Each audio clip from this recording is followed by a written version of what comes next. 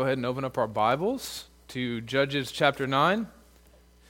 If you're using one of the pew Bibles in front of you, it's going to be on page 208. Judges 9 goes from 208 to 210.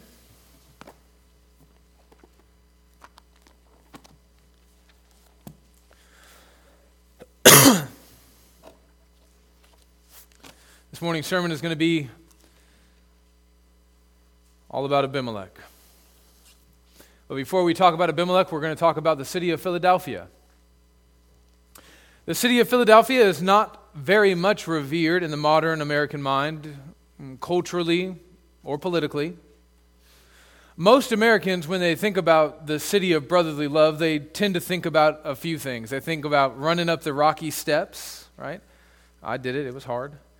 They think about the home of the Fresh Prince of Bel-Air. That's where he got into all the trouble. Or they think about a Philly cheesesteak sandwich, right? Those are the three things that kind of come to our minds when we think about the city of Philadelphia. But 250 years ago, Philadelphia, Pennsylvania, was the most important city in America. Many of the nation's most significant political and cultural developments occurred there. For example, Pennsylvania became the first abolitionist state in the Union in 1780, and much of the state's abolition work took place right there in the city of Philadelphia. Philly was also home. It was the home base. It was not where he was born. He was born in Boston, but it became the home base of none other than Benjamin Franklin, who established the nation's first free library, the nation's first hospital, the nation's first educational society. The vast majority of the early American printing, from tracts to newspapers to books, it all flowed out of the presses that were located right there in the city center of Philadelphia. But there are two events, perhaps the two most important events in the political history of these United States, two events that took place in the city of brotherly love. The signing of the Declaration of Independence and the signing of the U.S. Constitution. Although the city of Philadelphia may not mean much to you or to me, to the modern American, the name of this once great city would have been ripe with meaning and significance to every single American citizen just 200 years ago. Well, in the same way, the land of Shechem may not mean much to Christians today as we read through the book of Judges, but to the Jews in the days of the Judges, Shechem would have been a name and a place absolutely loaded with meaning and significance. It would have been their Philadelphia. Two hugely important spiritual events had taken place in the land of Shechem leading up to the days of Judges. The first was the land promise made to Abraham. The Israelites would have known Shechem as the place where Yahweh first promised Abraham that they would, in fact, inherit the promised land. So you can listen in Genesis 12. Abram traveled through the land as far as the site of the great tree of Moreh at Shechem. At that time, the Canaanites were in the land, and the Lord appeared to Abram and said, "To your offspring I will give this land." The second significant event to occur in Shechem was the covenant renewal ceremony made by Joshua and the Israelites right before they went into the promised land. And in Joshua 24, we can read of this exchange. Joshua said to the people, and he told them the truth about themselves, "You are not able to serve the Lord. He is a holy God. If you forsake the Lord and serve foreign gods, he will turn and bring disaster on you and make an end of you after he has been good to you." But the people said to Joshua, "No, we will serve the Lord." Then Joshua said, "You are witnesses against yourselves that you have chosen to serve the Lord." "Yes," replied the people, "we are witnesses." And so, as we move from Judges 8 to Judges 9, we move from Ophrah, the city of Gideon, a.k.a. Jerubbaal, to Shechem, a city of great historical significance, a city with a history of grace. Unfortunately, as we dive into Judges 9 this morning, as we begin to look at what unfolds in Shechem, we will find very little grace. So let me pray, and then we will see for ourselves. Father, there may not appear to be an abundance of grace in Judges 9, but there is an abundance of grace in this room. We have your word. We have your spirit. Through the gathered body of the saints, we have your presence. God, we have everything that we could possibly need. We ask that you would help us to not be like the sinful Israelites in the days of the judges, that our hearts would not be inclined to ignore you this morning, but rather that our ears would be attentive, that the eyes of our hearts would be opened to see the fullness of the glory of God in the face of Jesus Christ. Lord, help us to comprehend your gospel this morning. We pray in the name of Jesus. Amen. So we're going to divide our sermon up this morning into two parts. The first half of our sermon is we're going to be just taking a little walk. Okay, we're going to go on a walk through the text. We're going to read all of Judges 9 together, and you can think about this like a guided tour. Okay, I'm going to just be trying to show you something here, something there, just little details that in order to understand the text, you really don't want to miss, okay? And then after that, we're going to dig in and we're going to try to explore some of the meaning and significance for our lives today. So let's go ahead and jump into part 1. Let's take this walk. So let's go to Judges chapter 9, just starting in verse 1.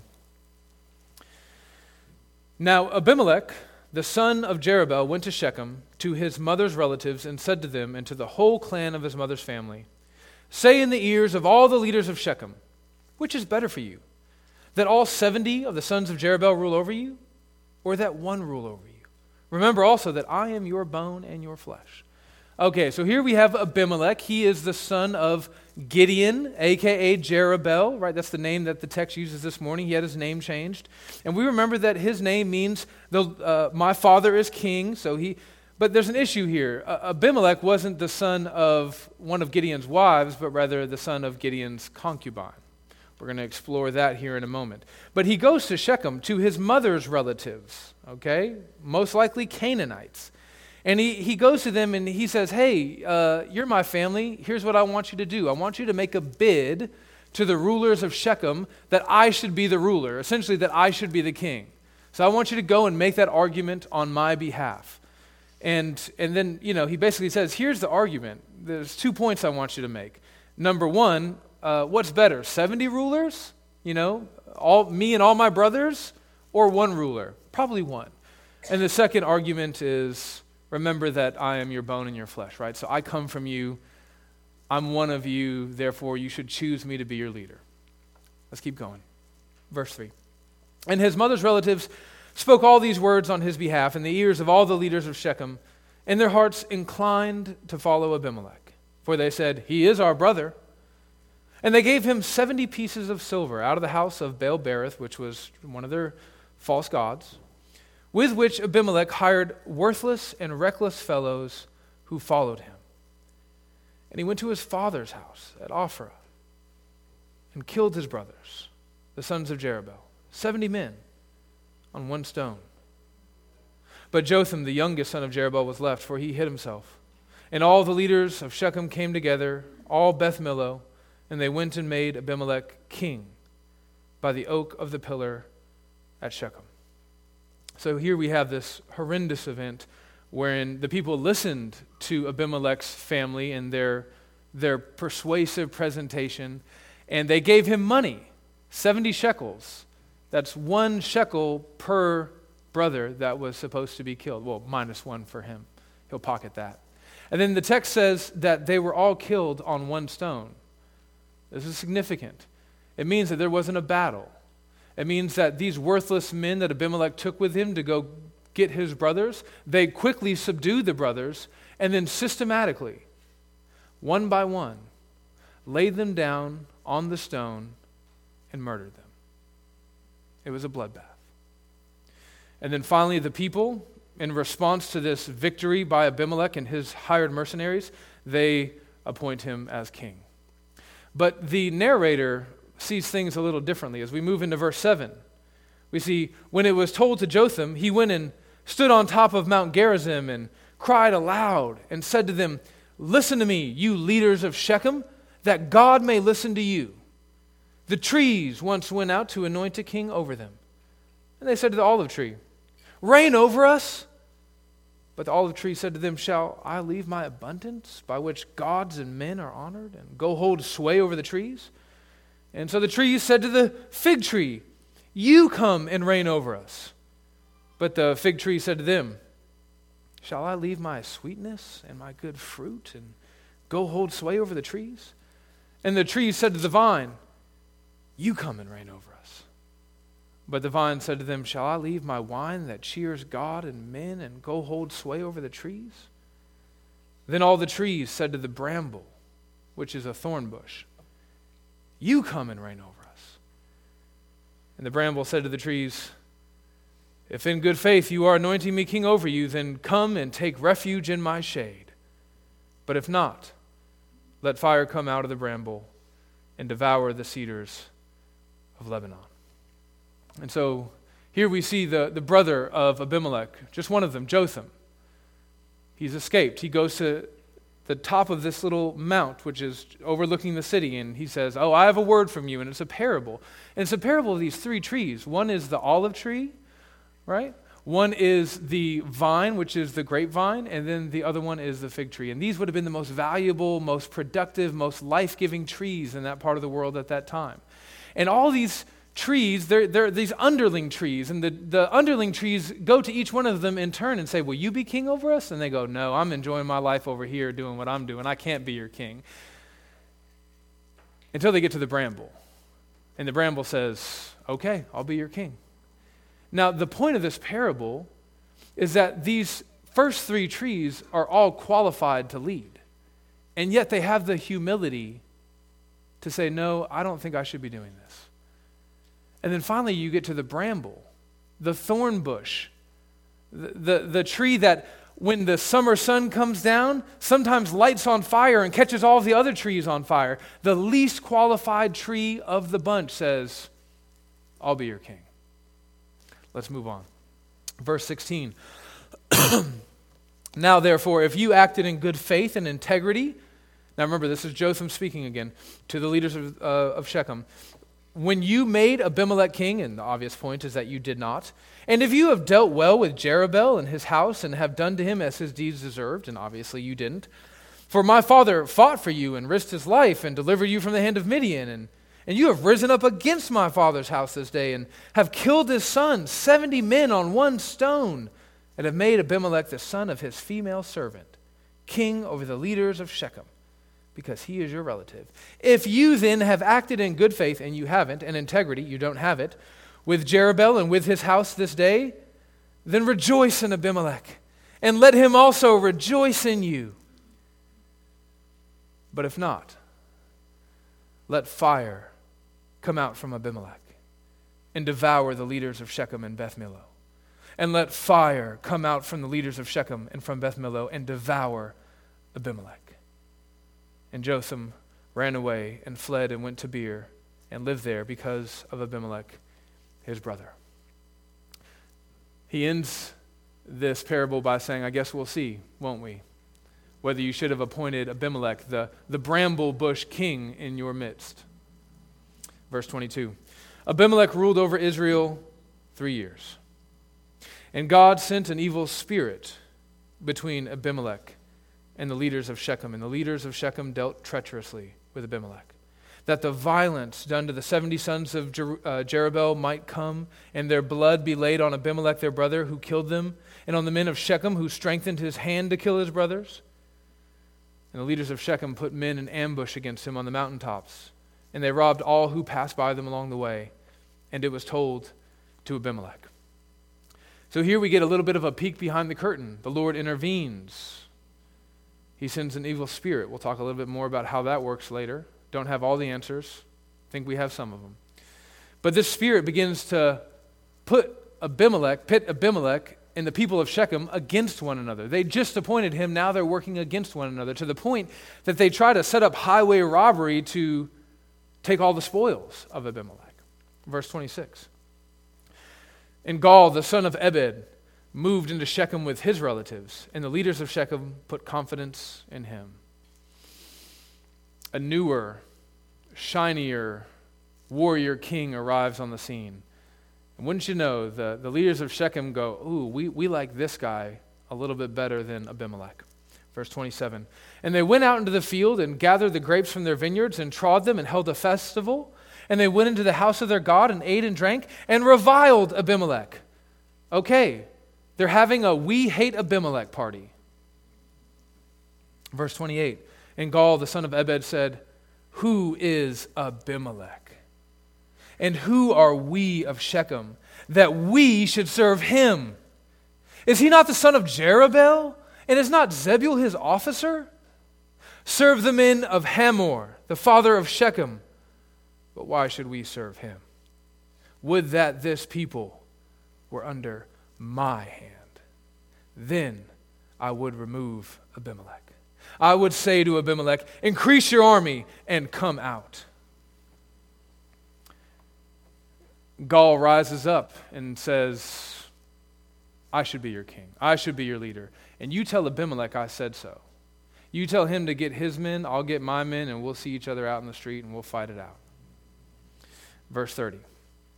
When Zebul, the ruler of the city, heard the words of Gaal, and by the way, Zebul he was working for Abimelech. He was kind of like his military strategist.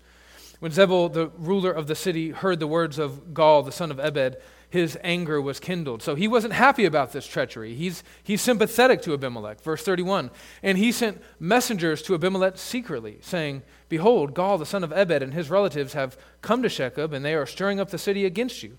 So apparently Abimelech's not in town, but, Zebul's still there, and he's kind of running things for him, and he tips him off to what's happening, this insurrection. Verse 32, now, therefore, go by night, you and the people who are with you, and set an ambush in the field. Then in the morning, as soon as the sun is up, rise early and rush upon the city. And when he and the people who are with him come out against you, you may do to them as your hand finds to do. So Abimelech and all the men who were with him rose up by night and set an ambush against Shechem in 4 companies. And Gaal, the son of Ebed, went out and stood in the entrance of the gate of the city. And Abimelech and the people who were with him rose from the ambush. And when Gaal saw the people, he said to Zebul, look, people are coming down from the mountaintops. And Zebul said to him, you're mistaken, the shadow of the mountains for men. And Gaal spoke again and said, look, people are coming down from the center of the land, and one company is coming from the direction of the diviner's oak. Then Zebul said to him, where is your mouth now? You who said, who is Abimelech that we should serve him? Are not these the people whom you despised? Go out now and fight with him. And Gaal went out at the head of the leaders of Shechem and fought with Abimelech. And Abimelech chased him, and he fled before him. And many fell wounded up to the entrance of the gate. And Abimelech lived at Arumah, and Zebul drove out Gaal and his relatives so that they could not dwell at Shechem. So Gaal came around and said, hey, let's fight. And they did. And Gaal lost. Abimelech had a man on the inside, a strategist, tipped him off. Abimelech wins. Verse 42. On the following day, the people went out into the field, and Abimelech was told. He took his people and divided them into 3 companies and set an ambush in the fields. And he looked and saw people coming out of the city, so he rose against them and killed them. Abimelech and the company that was with him rushed forward and stood at the entrance of the gate of the city, while the 2 companies rushed upon all who were in the field and killed them. And Abimelech fought against the city all that day. He captured the city and killed the people who were in it, and he razed the city and sowed it with salt. Abimelech is not merely content to defeat the armies of Gaal, or the army of Gaal. Now he's going to kill everyone in the city. So he waits the next day until people come out from the city feeling safe, going out into the field, working the vineyards, working the olive trees, working the figs. He blocks off the gate of the city so that they can't get back inside. And then he has his army destroy everyone that they can find. The language that the text uses here is that he razed the city. That's not raised, right? It's R-A-Z-E-D. It's completely obliterated it, annihilated it. And then it says afterwards he sowed it with salt. In the ancient world, this was a symbol of utter destruction. If you just go out into your lawn and you take like a patch of grass and you dump some salt on it, you'll find that pretty soon that patch of grass is dead. And so it's said that in the ancient world, people would sow the soil with salt, therefore killing it and making it unproductive. This is symbolic. It would have taken literally a mountain load of salt to salt the entire city. But the point here is that we have utterly destroyed you so that even generations after you will not be able to find life here. Think about what happened at Chernobyl, that kind of thing, just through military power. Verse 46. When all the leaders of the tower of Shechem heard of it, they entered the stronghold of the house of El-Berith. Abimelech was told that all the leaders of the tower of Shechem were gathered together, and Abimelech went up to Mount Zalmon, he and all the people who were with him. And Abimelech took an axe in his hand and cut down a bundle of brushwood and took it up and laid it on his shoulder. And he said to the men who were with him, "What you have seen me do, hurry and do as I have done." So every one of the people cut down his bundle, and following Abimelech, put it against the stronghold, and they set the stronghold on fire over them, so that all the people of the tower of Shechem also died, about 1,000 men and women. Here we see it appears that there are leaders and then additional people from the city who fled to this tower, likely the tower of an idol. And they tried to hide inside this tower to escape what was happening with Abimelech and his army. And Abimelech went and burned them alive, 1,000 of them. Verse 50. Then Abimelech went to Thebez and encamped against Thebez and captured it. The rampage continues, right? He just can't be stopped. Verse 51, but there was a strong tower within the city, and all the men and women, all the leaders of the city fled to it and shut themselves in. And they went up to the roof of the tower. And Abimelech came to the tower and fought against it and drew near to the door of the tower to burn it with fire. So Abimelech, he's on a roll. He's thinking, I've already burned down one tower. This is easy. These idiots, they didn't see what I just did to that tower. I'm about to do it again. Well, maybe. Verse 53. And a certain woman threw an upper millstone on Abimelech's head and crushed his skull. Fantastic. Verse 54. Then he called quickly to the young man, his armor bearer, and said to him, "Draw your sword and kill me, lest they say of me, a woman killed me." So he got beat up by a woman, and he doesn't want anyone to know about it. And his young man thrusted him through, and he died. I want to point out in passing that Abimelech was so afraid of people knowing that he died at the hand of a woman, and yet here we are reading about this woman today. Verse 55, and when the men of Israel saw that Abimelech was dead, everyone departed to his home. Thus, God returned the evil of Abimelech, which he committed against his father in killing his 70 brothers. And God also made all the evil of the men of Shechem return to their heads, and upon them came the curse of Jotham, the son of Jerubbaal. This is God's holy, inspired, inerrant, and infallible word. Amen. That's part one. Let's move into part two. Let's dig into the meaning and significance. I've got 7 points for you, derived from Judges chapter 9.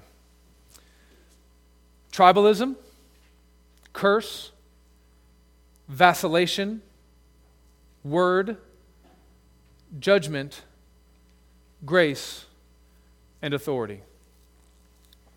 If you didn't get all those, I'm going to try to remember to give them to you as we go. Point number 1, tribalism.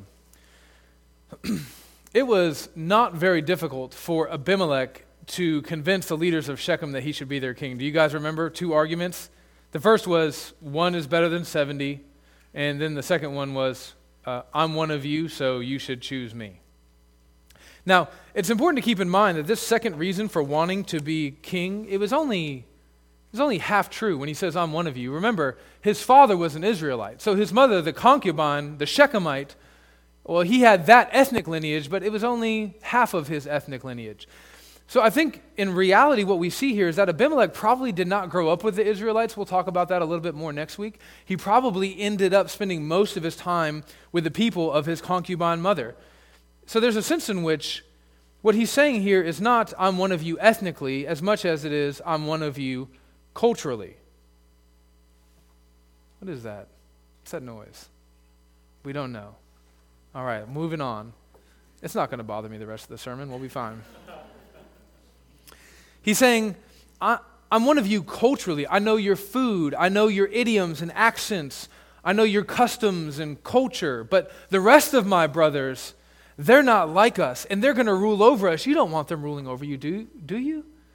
They don't know our people or our way of life. They're a threat to us, but not me. This, friends, is what tribalism looks like. Tribalism can be summarized in one sentence like this. If they look like us and sound like us and come from us, then they must be good. And if they don't look like us, and if they don't sound like us, and if they don't come from us, then they must be bad. Tribalism can be very dangerous. I'm going to give you 4 reasons why. Reason number 1, tribalism looks at the outward markers instead of at the inner man. So in 1 Samuel 16, verse 7, as the people of Israel are trying to think about who they should appoint as their king, the Lord makes it clear that Israel doesn't evaluate kings in the right way. He says this, "But the Lord said to Samuel, do not look on his appearance or on his height of stature, because I have rejected him. For the Lord sees not as man sees. Man looks on the outward appearance, but the Lord looks on the heart." In Luke 16, Jesus says this, "You are the ones who justify yourselves before men, but God knows your hearts. For what is prized among men is detestable before God." So these leaders of Shechem, they looked at Abimelech and they prized all the wrong things. They checked all the wrong boxes. If they would have judged Abimelech with right judgment, the judgment of the Lord, they would have saw that Abimelech was detestable in the Lord's sight. Which leads me to the second reason that tribalism is dangerous. Tribalism doesn't recognize the possibility of danger within. If you guys have seen the 70s scary movie, When a Stranger Calls, you probably know the famous tagline from that movie, "It's coming from inside the house," right? And it is very often the case that the greatest dangers we face are not out there, but they're actually inside the house with us. They're with us behind the dead-bolted door instead of outside of the dead-bolted door. And Scripture tells us a number of things about this danger within. Scripture tells us that Satan masquerades as an angel of light. Satan tells us that wolves creep into the church dressed up like sheep. Scripture tells us that heretics join our ranks by saying and doing all of the right things. Tribalism does not recognize this danger at all. Tribalism merely examines the glossy exterior and says, yeah, he's one of us. We're good to go. The third danger of tribalism is that it enables evil. You can see this throughout history. We can take, for example, the nation of Germany. The thing that undergirded all of the evil that Nazi Germany did during that time was a nationalistic fervor. And by the way, nation is just a really big tribe, okay?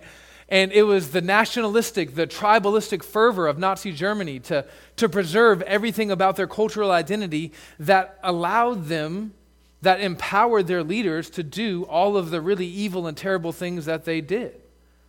Look at verse 24. Go to chapter 9, verse 24.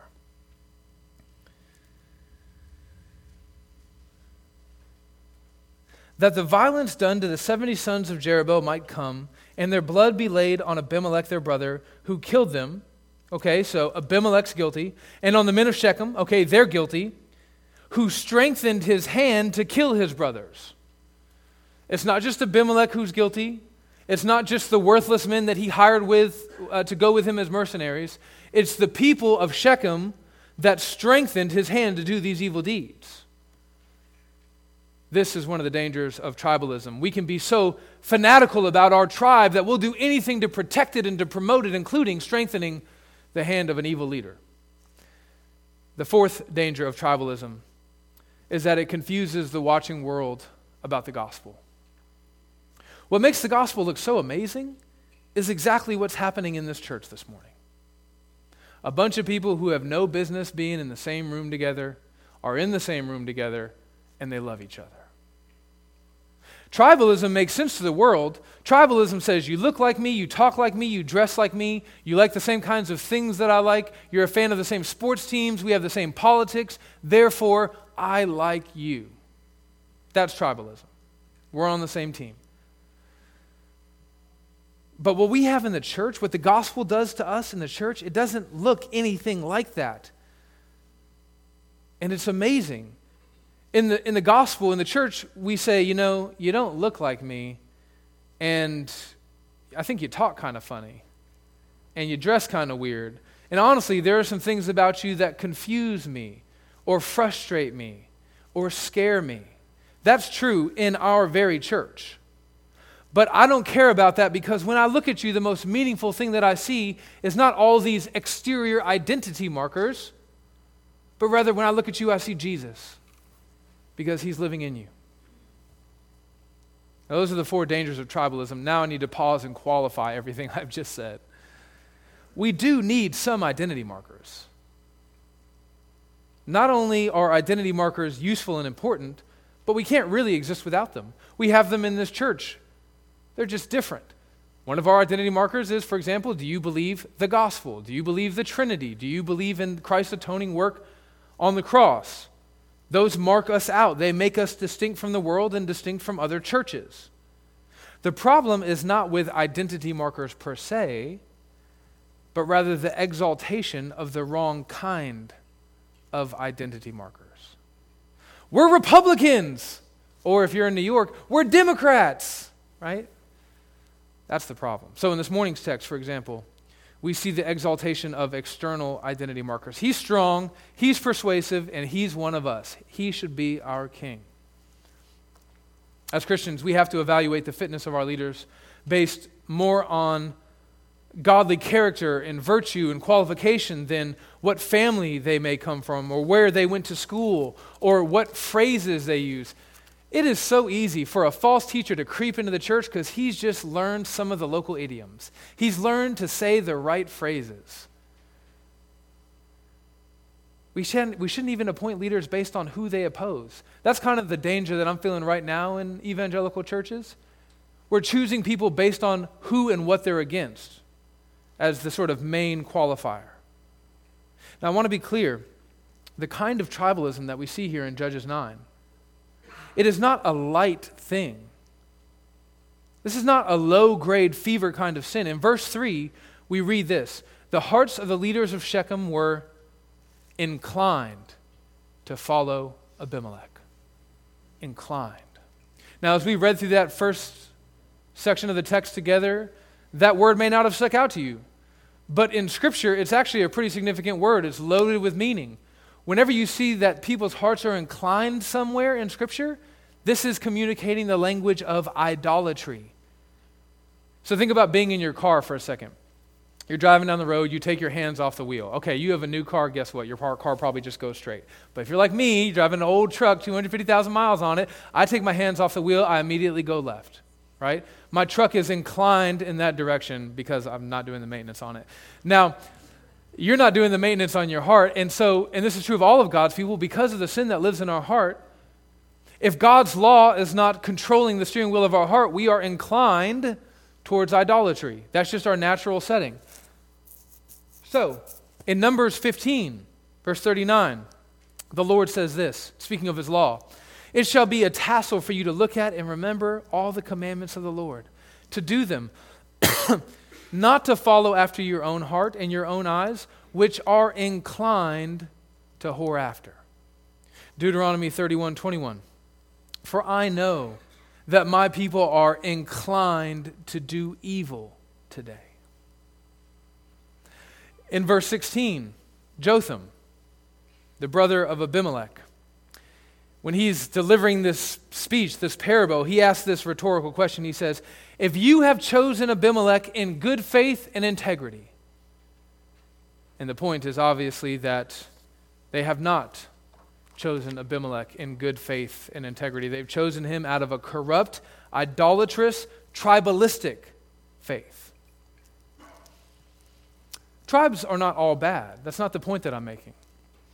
As a matter of fact, one of the most beautiful pictures in the entire Bible is a picture of a tribe.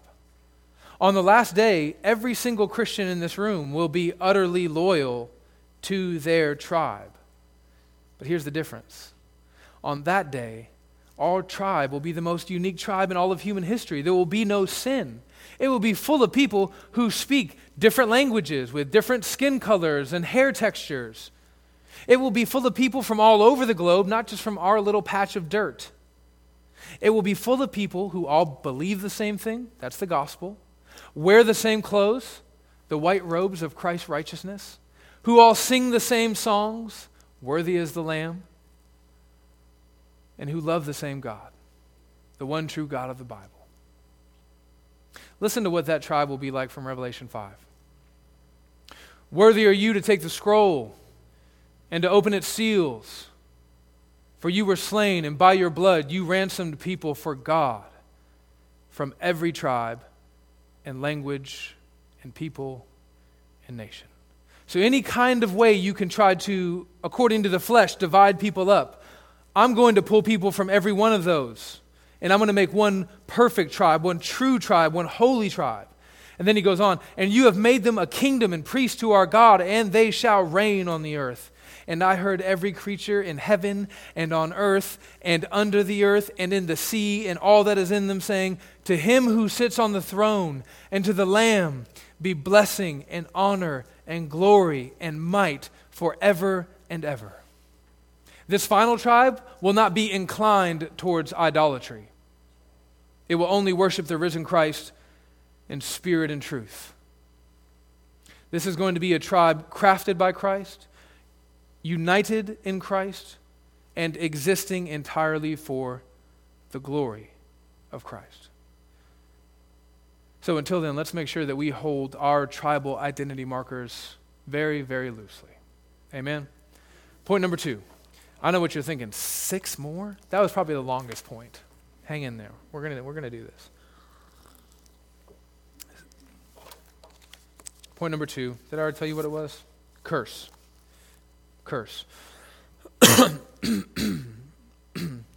As I was studying Judges 9, I couldn't escape the feeling that what Abimelech was doing here was in large part owing to his father. That this was a kind of generational curse. Now, if you come from like the prosperity gospel or Pentecostal church, you might be getting the heebie-jeebies when I say generational curse, right? I'm not referring to a magical spell or something that a shaman can do to you when he throws chicken bones on the ground, right? I'm pointing to the reality that I think we all intuitively understand and accept, which is this. Bad parenting leads to dysfunctional children and grandchildren and great-grandchildren. Abimelech, it seems, was set up for failure by his father from the get-go. So consider his family dynamic. He was the son of a concubine, which means that he was not only illegitimate, but also an outsider within his own family. He had 69 brothers, and every last one of them looked at him like he was not really one of them. On top of that, the sons of concubines don't typically receive an inheritance. We're going to see that next week in chapter 11. So can you see how this sinful family dynamic created by Gideon, his father, might lead Abimelech to want to rage, to want to kill all of his brothers and take the throne by force? Secondly, consider his training. We know from chapter 8, verse 20, that Gideon trained his sons in the ways of violence. Go back there. Turn back to chapter 8, verse 20. Remember, this is when Gideon had caught up to the 2 Midianite kings, Zebah and Zalmunna, and he was about to put the vengeance on them. Verse 20, so he said to Jether, his firstborn, rise and kill them. But then we know that Jether was afraid to do it. He was a little bit of a weakling, couldn't do it, so finally Abimelech did it. But the point here is that Gideon is training his offspring, starting with his eldest, to try to emulate him. This is what sons want to do. We want to make our dads proud and happy. And what Gideon wants from his son is to do violence. Now think about Abimelech for a moment. Son of a concubine, illegitimate. Think about how much more he would have wanted his father's acceptance. Think about how willing he would have been to kill Zebah and Zalmunna. And when he didn't get the opportunity, think how he might overexert himself to try to prove to his father that he really is worthy of his love. Think about what that might do to him and his person, and what kind of destructive nature could build up within him in light of this family dynamic. Third, consider his father's own example. As we saw in chapter 8, Gideon left a legacy of violence and vengeance. When he should have shown grace to Succoth and Penuel, he went back and he exercised extreme vengeance. He ravaged them. And that's what Abimelech's doing here. He's doing the same thing. The Shechemite leaders that plotted against Abimelech, well, you can understand if Abimelech would go and, hash it out with them. And it's not good that he would kill them, but we could understand that a little bit more. You tried to kill me, so now I'm going to kill you. But Abimelech doesn't stop there, does he? He goes and he kills all the people of the city. And then he burns the tower full of 1,000 people alive. This is what Gideon did. Gideon tasted a little bit of violence, and then it got worse and worse and worse, and Abimelech saw it all.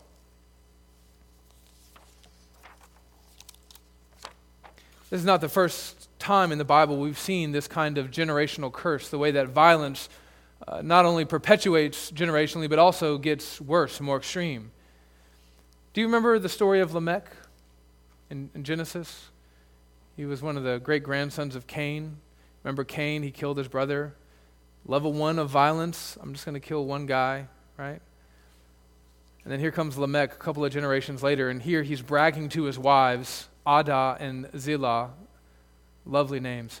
He's bragging to them about how violent he is. He says, "Hear my voice, you wives of Lamech. Listen to what I say." I should start talking to Amber like that. "Hear my voice, Amber. Hear what I say. I have killed a man for wounding me, a young man for striking me. If Cain's revenge is 7-fold, then Lamech's is 77-fold. This is exactly what we see with Gideon and Abimelech. There's some pretty obvious application here about how dads need to be good dads and train your children upright, and your sons are watching you, and that's all true, and I think it's pretty obvious. I don't want to do that right now. I want to have a moment of celebration. I want us to consider and to be overjoyed by the testimonies of so many families in our church where the generational curse has been broken. How many of us have grown up in a family? You know what? Here's what I want you to do. I'm just going to say a word, and when I say it, I want you to raise your hand if you grew up in a family like this, okay? Don't be ashamed. This is your testimony before God. If you grew up in a family that was abusive, raise it high. Religious, keep it up. Religiously irresponsible. Didn't take you to church, didn't disciple you. Heretical. Taught you, hey, I said keep your hands up. A little Abimelech in all of us. Addicted. Raise your hand. So many, okay, put them down. That was a test. Simon says, put them down. That is so many of our stories. But praise God, that's not the end of our story. The Lord intervened. He saved us. Guys, as far back as I know in my family tree, I have drug addicts and abusers. My great-grandmother, my grandmother, my mother. The Lord stepped in and saved me. He broke the cycle. And now, all of us who have had that cycle broken, we are following Him. We're raising up our children in His way, according to His truth. And so if that's you, brother, sister, if you've escaped any of those things that we talked about because God has been kind to you, you should celebrate that. You should rejoice in that. You should recount that testimony to your children. I don't tell my kids all the grimy details of what my life was like before I became a Christian, but I tell them often, you have no idea what God has done in this family. Celebrate that in your home. Point number 3, vacillation.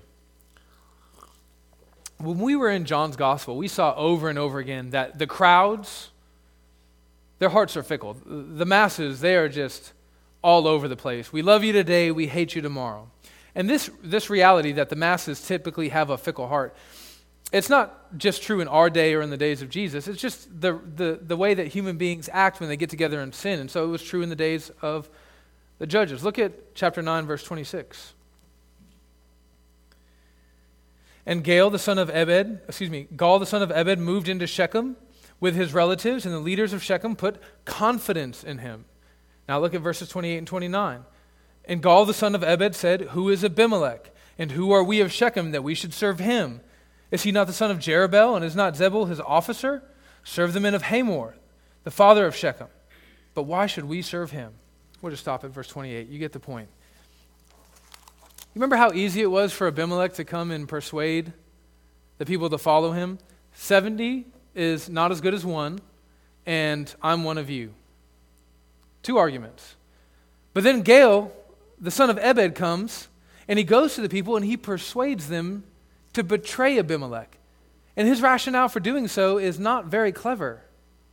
His argument is twofold. Who is Abimelech? And I should be your leader. And the people, instead of going, that's not very persuasive, they say, okay, you're right. We want you to be our leader. This whole situation, it reminds me of a thing. I've seen it before. I've heard of it. You have too. When someone likes a man or woman, and that man or woman is in a relationship, and this person persuades that person in a relationship to cheat on their significant other to be with them. And then finally that person leaves their significant other to be with that first person. And so now you have this new couple. And then the person that you persuaded to cheat cheats again on you this time, and you're just flabbergasted. I can't believe it. How could she ever? I didn't know he would. You persuaded him to cheat. He left her to be with you, and now same thing. That's what this whole situation reminds me of. Your grandma's wisdom is still true. If they'll do it for you, they'll do it to you. What we find in this text is the story of one persuasive, powerful, and violent leader being replaced by the next, slightly more persuasive, slightly more powerful, slightly more violent leader. And friends, you have to know that there's always going to be another guy, a bigger fish in the sea. No one is king of the hill forever. So here are 2 points of application. The first is for church leaders and aspiring church leaders. Make sure that the people who are following you for the right reasons. It feels good to be chosen. We like to be in charge. We want to be admired. But if you're in your position of authority for the wrong reasons, you better believe that the people who appointed you for those wrong reasons will replace you for reasons that are just as wrong.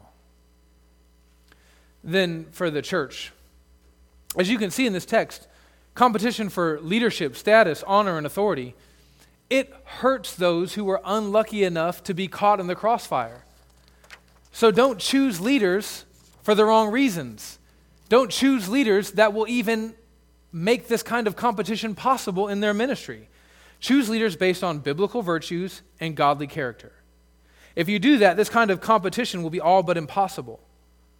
If I'm the pastor of this church and a challenger rises up to try to take me down, I just assume it would be a non-issue, I'll just say, well, here are my qualifications. Hopefully you have the wisdom and the godliness to recognize that this person doesn't have the qualifications. And if you do send me on my way, well, I was probably not doing my job very well in the first place. Now, let me wrap up point number 3 like this. I want us to see that the masses in Judges 9 were so fickle, when their leader died, they just went home. Oh, we're done. They weren't fighting for a cause. They were fighting for a man, a sinful man, a fallen man. And friends, don't we see this in too many churches today?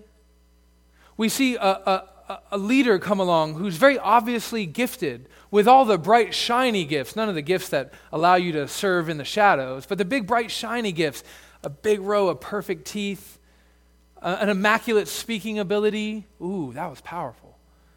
He can organize the church in a way that's not really biblical, but it really makes the church seem to grow. And so then we build everything up around this man. And then the man fails.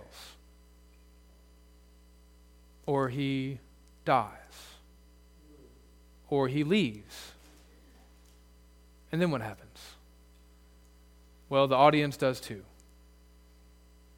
So what if we built our churches around a cause rather than around a man? Around the gospel rather than a gifted leader? Around Jesus rather than a strong personality? Something to consider. Point number 4, word. All right, now we're getting to Jotham, the son of Gideon, the brother of Abimelech that escaped and delivered the parable of the bramble bush. Jotham is not a mighty warrior, but he does seem to be a wise man of God, and his name actually communicates that. He has to flee for a time, but he's not utterly afraid. He stands up and he delivers this message to the leaders of Shechem, a parable. And there are 2 possibilities for Shechem when they hear this parable. The first is that they would hear the parable, recognize the truth of the parable, and then repent of the sins that the parable has pointed out to them. And the sin, of course, is that Abimelech has taken this leadership on himself when he is in no way qualified to do it. The second option is that Shechem hears the parable, hardens their heart to the truth of the parable, and then heaps curses down on their own head by their lack of repentance. And you know how the story goes. Shechem hardens their heart. Now here's what I want us to see. I want us to see that there is a competition taking place in Judges 9. Yes, it is a competition between Jotham and Abimelech, or we might even say between Jotham and the leaders of Shechem. But underneath it all, there's a competition between the word and the sword. You've probably heard the phrase before, the pen is mightier than the sword. And that's true. But what this phrase really means, what it's trying to help you see, is that the word is more powerful than violence. The sword can accomplish much in this fallen world, and sometimes in this fallen world, the sword must be drawn in the cause of love. But all too often, the sword is drawn in hatred. So here's what we need to know. In one sense, this is perhaps the entire message of salvation history. The word of love, rightly defined. The word of love will always defeat the violence of hatred. Which is why when Peter, trying to protect his master, draws the sword to protect Jesus in the garden, the Lord Jesus responds to him like this: "Put your sword back in its place, for all who take the sword will perish by the sword." And isn't that true? Isn't that what we see with Abimelech? He takes with the sword, he perishes by the sword. Now, when Peter laid down his sword, it's not like he was just done fighting for the cause. No, after he was restored by Jesus, he lifted up his voice. He preached powerful sermons that drew thousands to Jesus. He gave counsel and wisdom to the early church. And then finally, he put his pen to parchment and he wrote the words of Holy Scripture. What could Peter have accomplished with the sword that night in the garden? What could he have done against the guard with his sword? Probably nothing. What did Peter later accomplish with the word? He set the world on fire. When it comes to the power of the word, perhaps no one has said it better than the reformer Martin Luther. Speaking of his battle with the forces of medieval Roman Catholicism, which were very quick to use the sword against their enemies, Luther has this to say: "Take me as an example. I opposed indulgences and all the papists, but never with force. I simply taught, preached, and wrote God's word. Otherwise, I did nothing. And while I slept or drank Wittenberg beer with my friends Philip and Amsdorf, the word so greatly weakened the papacy that no prince or emperor ever inflicted such losses upon it. I did nothing, the word did everything." Point number 5, judgment. what I want us to see in this fifth point, friends, is that everything that happened in Judges 9 is a judgment from the Lord. Go back and look at chapter 8, verse 33.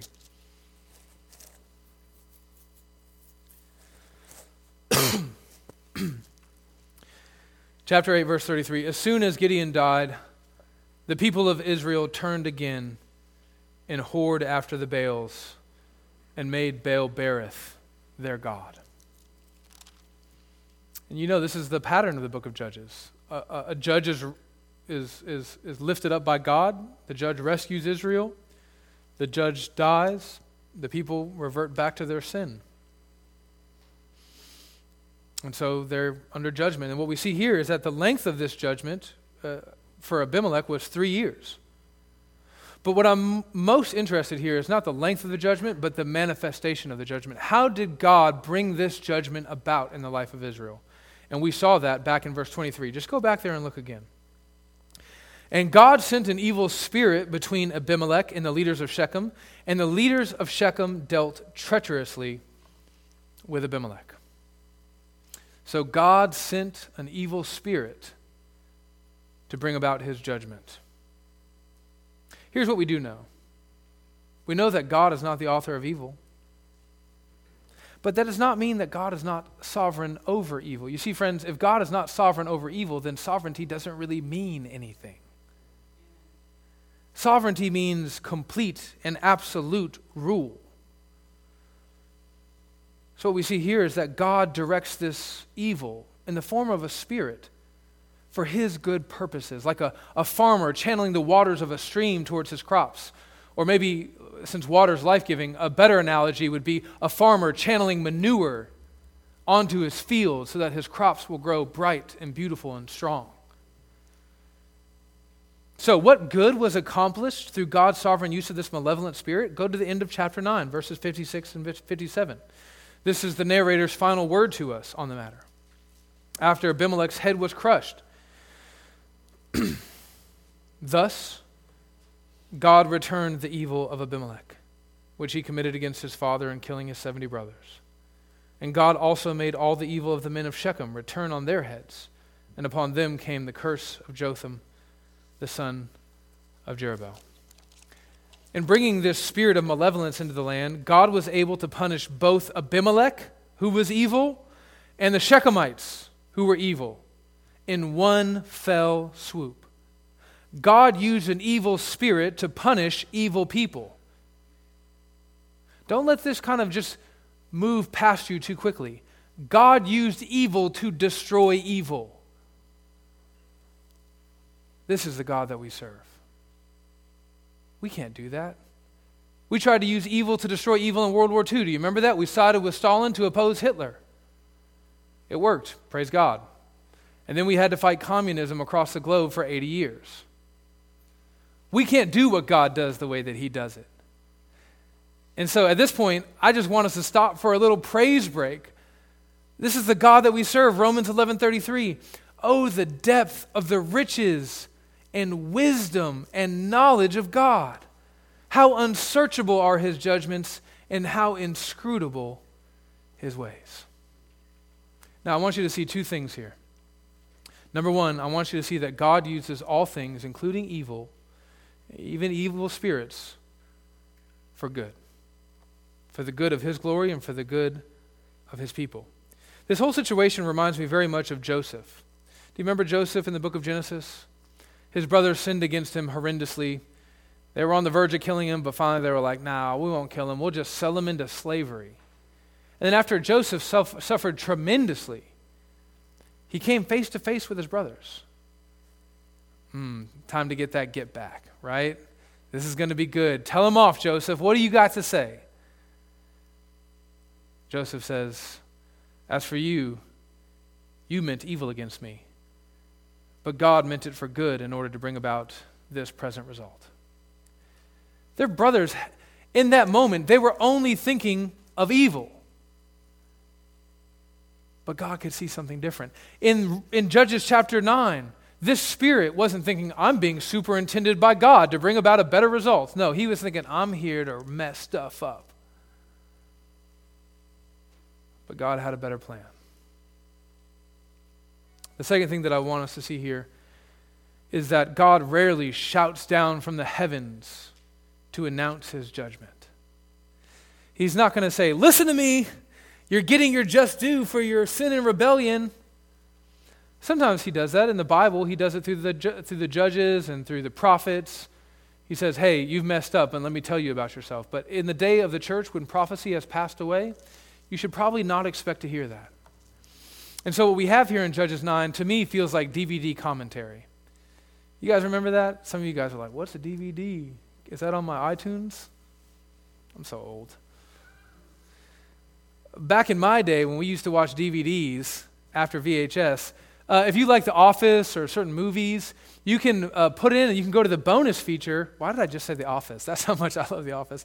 You can go to the bonus features and you can click commentary. And then you can watch the show or the movie as it normally is, but this time with the writers or the actors or the director kind of telling you a little bit more about the scene. What was happening? What doesn't the audience see and know?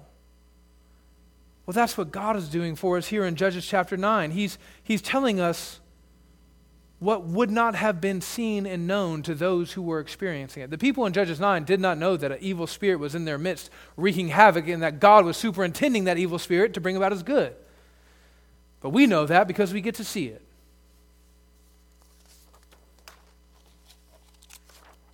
In the same way, you may not see what God is doing right now. You may not see what he's doing on the world stage, in this country, in this church, or even in your heart.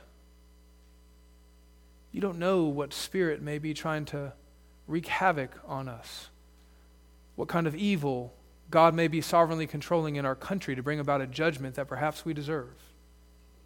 He hasn't revealed it to us. But here's what we can rest in. Here's what we can rejoice in. Just because we can't see God using evil to do good doesn't mean that he is not. You can believe me when I tell you, whether it takes 3 minutes or 3 years in the case of Abimelech, or 3 millennia if the Lord tarries, all of God's good purposes will come to pass. One more thing on this point. God's superintending action in these events does not alleviate the responsibility of all the parties involved. Abimelech, the leaders of the Shechemites, they're still culpable. And to help you see that, I want to show you in Acts chapter 4. Peter and John are preaching to the masses. It's a real revival situation. And this is what they say. Listen carefully.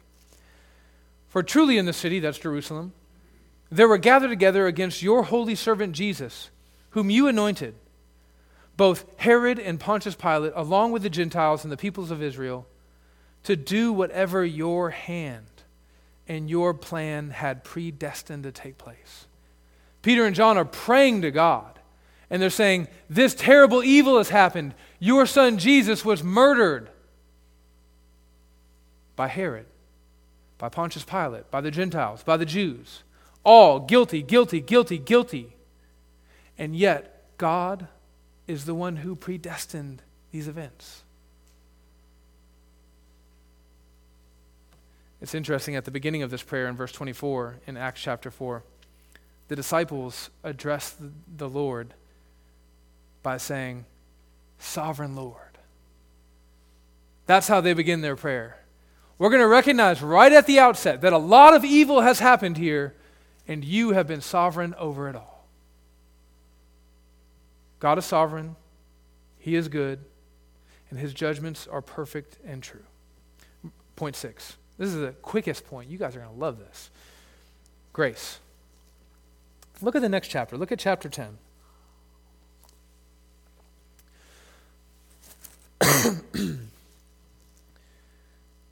After Abimelech, there arose to save Israel Tola, son of Puah, son of Dada, a man of Issachar, and he lived at Shamir in the hill country of Ephraim. And he judged Israel 23 years. Then he died and was buried at Shamir. If you Google, now you probably don't have to. I know you guys know who the 12 judges of Israel. You just have them, memorized, rote memory. But if you needed to Google who were the 12 judges of Israel, you would see that the list goes from Gideon to Tola. And the reason why is because Abimelech was not a judge. A judge is someone who is appointed by God to save the people. Abimelech is someone who stole authority from God and was an enemy of God's people. Abimelech was not raised up by God to save Israel. He was raised up by Satan to destroy the Jews. And so even as Abimelech's head has been crushed by this mighty woman in Judges 9, there is still a salvation that is needed in Judges 10. And Tola, he gets 2 verses. But that doesn't mean that his work wasn't good. It doesn't mean that his work wasn't worthy. The language of this text says that the Lord used Tola to save Israel. I've been reading a lot of church history lately, and I got to tell you, there are a lot of Tolas in the annals of church history. A lot of people with just kind of cliff notes in some of these textbooks who may have done more to protect the gospel than some of the most prominent people that we know about. There are a lot of Tolas in this church. As a matter of fact, many of us probably won't even have the level of prominence that Tola has. Our name will not be remembered. This whole room is sitting here looking at the Bible, right?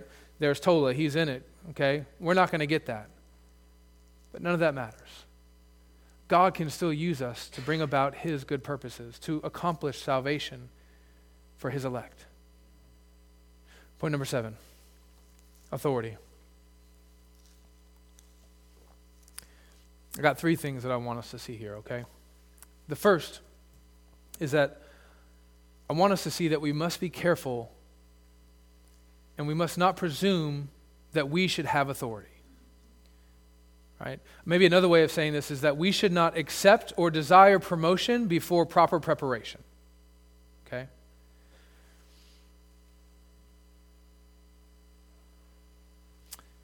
I think all of us, in some sense, we have this tendency to look at the one who's in charge and think, I could do a better job than him, right?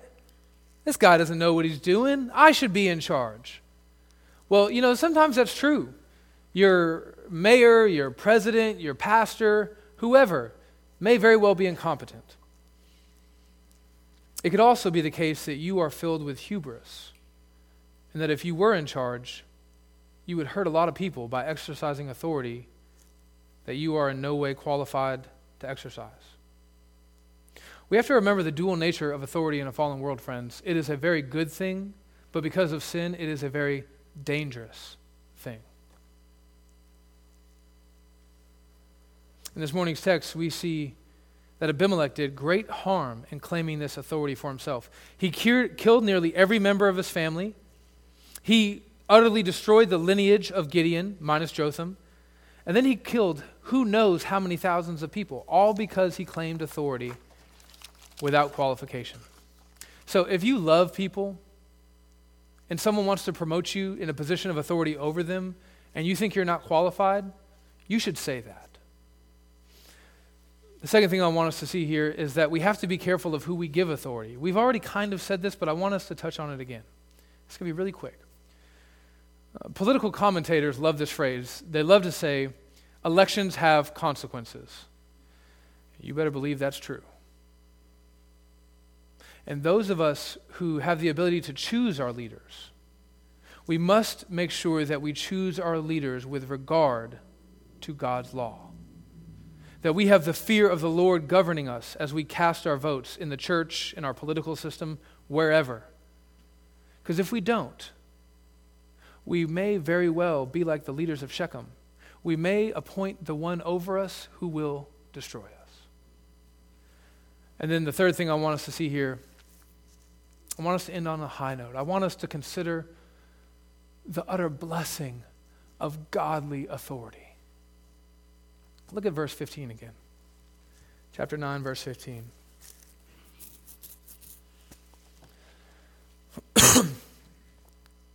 And the bramble said to the trees, if in good faith you are anointing me king over you, then come and take refuge in my shade. Have you ever taken refuge in the shade before? Of course you have. We all have, right? I have too. I've tried to squeeze my big old body as deep into a sliver of shade as possible in order to escape the summer sun from bearing down on me. After doing Murph on Labor Day, I'm just trying to find somewhere to escape the sun. Just give me any shadow, any shade. Now, here's what you need to know. Throughout Scripture, shade is used as an image of relief, particularly relief from oppression and injustice, relief from unjust rulers. So consider the words of God to the oppressive Moabites in Isaiah chapter 1. He says this, Isaiah 16. Give counsel, grant justice, make your shade like night at the height of noon. Right now, the way you're ruling and exercising your authority, it's oppressing people like the summer sun. I need you to bring justice about and give them relief. In Ezekiel 17, God offers the promise of shade to the people of Israel who are suffering in exile. This is what he says. I myself will take a sprig from the lofty top of the cedar, and I will set it out. I will break off from the topmost of its young twigs a tender one, and I myself will plant it on a high and lofty mountain. On the mountain height of Israel will I plant it, that it may bear branches and produce fruit and become a noble cedar.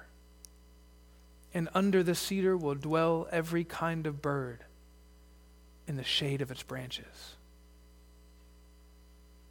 What is this tree, this mighty noble cedar that will give shade to all who sit underneath it? Well, it's none other than God himself. This is a prophecy about Jesus. This is why the psalmist can say these words in Psalm 121, the Lord is your shade on your right hand. Friends, in Jesus, God offers us the relief we need from the corruption of this fallen world. Every kind of corruption. The corrupt authorities who may govern us. The corrupt populace that may choose evil leaders to be over us. The corrupt nature of our own souls. The corruption of sin. The gospel says, friends, that Jesus was set on fire by the white-hot wrath of God so that we might find relief in the shade of his cross. You know, Jesus did not have to endure that heat. He could have come, as the book of Malachi says, and burned us down to the root. But he didn't do that. Instead, he was burned for us. And the only relief for his soul was the black shade of death itself. Think with me for a moment about the nature of shade. What makes shade so great? Is it the darkness? Well, no, because it's not that dark. And we can be in darkness and not enjoy it. As a matter of fact, most of us don't enjoy being in the dark. We're afraid of it. Amber the other night had to run inside the church. Don't leave. It's not the darkness. What is it? I think it's the escape. It's the relief. You see, when we're in the shade, we're close enough to the heat that we can feel it. We're close enough to the sun that we can see it. Nevertheless, we cannot be burned by it. We are protected. And friends, this is what Jesus does for us in salvation. He brings us close enough to the holiness of God that we can see and feel the heat of God's holiness, his holy nature. But then Jesus, God himself, shelters us from God's holiness lest it destroy us. He gives us the grace of relief. He is our shade. You have to be careful though, friends. There are 1,000 briar bushes in this world. Abimelech is just one of them. There are briar bushes in our city. There are briar bushes in our state, in our country. And they are all crying out to us, come, take shade in me. But here's what you need to know, and you may not have seen this in the first pass through, but a briar bush is only about 2 feet off the ground. And it doesn't really provide great shade. It's a thorn bush. In order to get under a briar bush, you have to get down on your belly and crawl on the dirt like Satan, the serpent. And then as you attempt to crawl under the bramble bush, your back is going to be destroyed by the thorns that scrape at your flesh. This is what unjust rulers do. They promise relief. They promise grace. They promise shade. But in the end, they only degrade you and destroy you. Now, as we close, I want us to consider the sweet joy that godly authority can bring. Our brother Jonathan read it for us already. But it's significant. You need to know the background here. King David was not a perfect ruler, but was by and large a good ruler who followed after the Lord. These are his last words. That's significant. His last words. He had one thing that he could say to the world, to his people, before he left. One piece of wisdom to impart. And this is what he chose to say. The Spirit of the Lord speaks by me. His word is on my tongue. The God of Israel has spoken. The Rock of Israel has said to me, when one rules justly over men, ruling in the fear of God, he dawns on them like the morning light, like the sun shining forth on a cloudless morning, like rain that makes grass to sprout from the earth. When one rules justly, he is like the sweet morning light. This just blows me away. In the gospel, we see a God who is both the sun and the shade. Now, in just a moment, we're going to sing a hymn together. We're going to sing the hymn, Joy to the World. And in this song, the entire earth is commanded to shout with joy as she receives her king. Why? Well, the hymn says it this way, because he rules the world with truth and grace. He is the opposite of Abimelech. Joy to the world indeed. Let me pray. Father, we hope that our hearts are truly full of joy as we respond to your word with singing, with prayer, and with one final word from you, God. Help us to appreciate how good you have been to us, the way that you have blessed us with an abundance of good authority. In an age that is so anti-authority, so against authority, so afraid and suspicious of authority, help us to recognize the good that you have done to us through the right use of your authority. Joy to the world, we pray. Amen.